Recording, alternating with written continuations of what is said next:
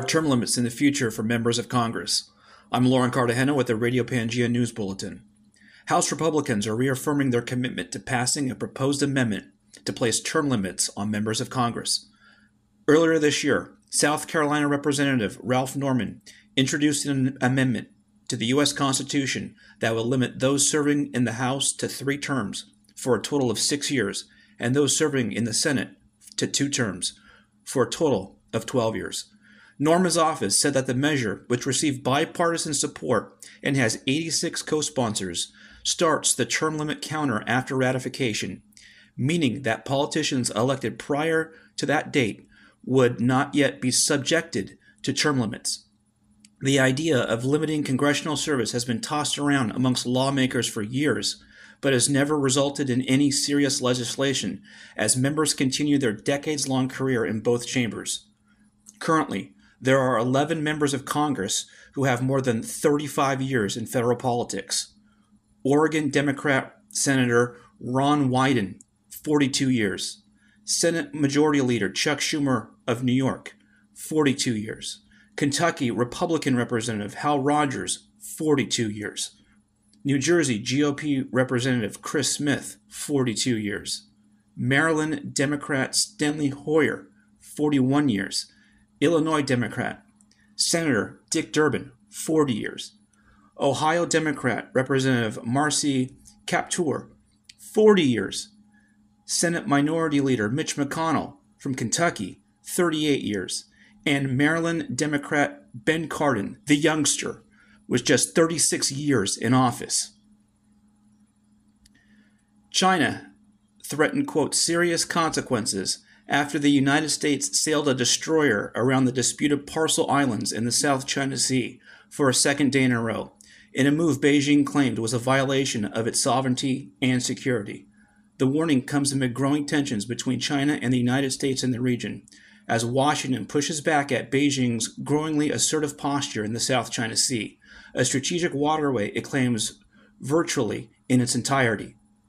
The U.S. has no South China Sea claims itself, but has deployed naval and Air Force assets for decades to patrol the strategic waterway, through which around $5 trillion in global trade transits each year, and which holds highly valuable fish stocks and undersea mineral resources.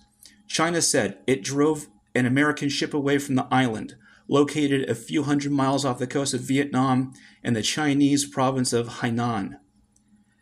A UN-ruled resolution in 2016 claims that China has no legitimate or legal basis for the water under the 1982 United Nations Conventions on the Laws of the Sea, and Washington maintains that freedom of navigation and oversight of the waterway are in America's national interests.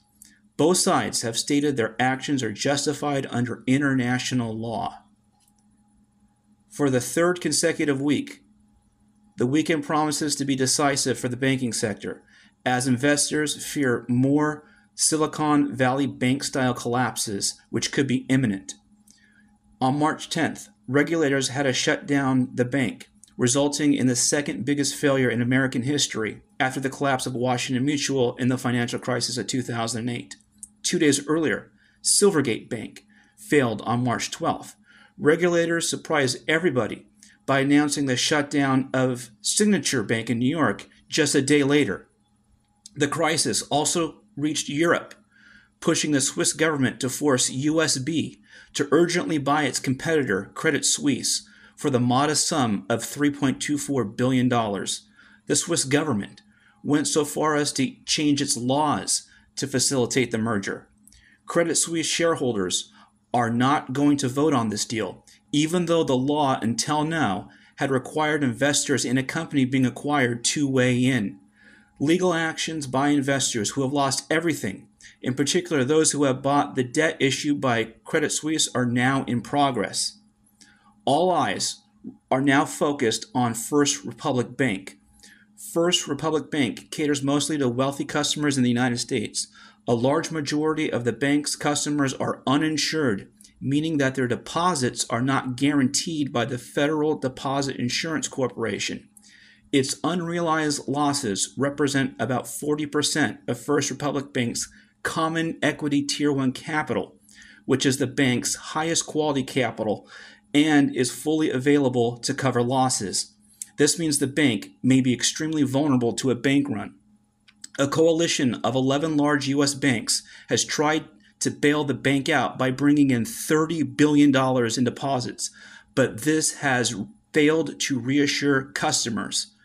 Now, a sixth bank in 4 weeks, Deutsche Bank, may be teetering on the edge. The German bank has announced a plan to repurchase its debt. Normally, when a company redeems its debt, it means that it's being sold. But Deutsche Bank's announcement caused a steep sell-off.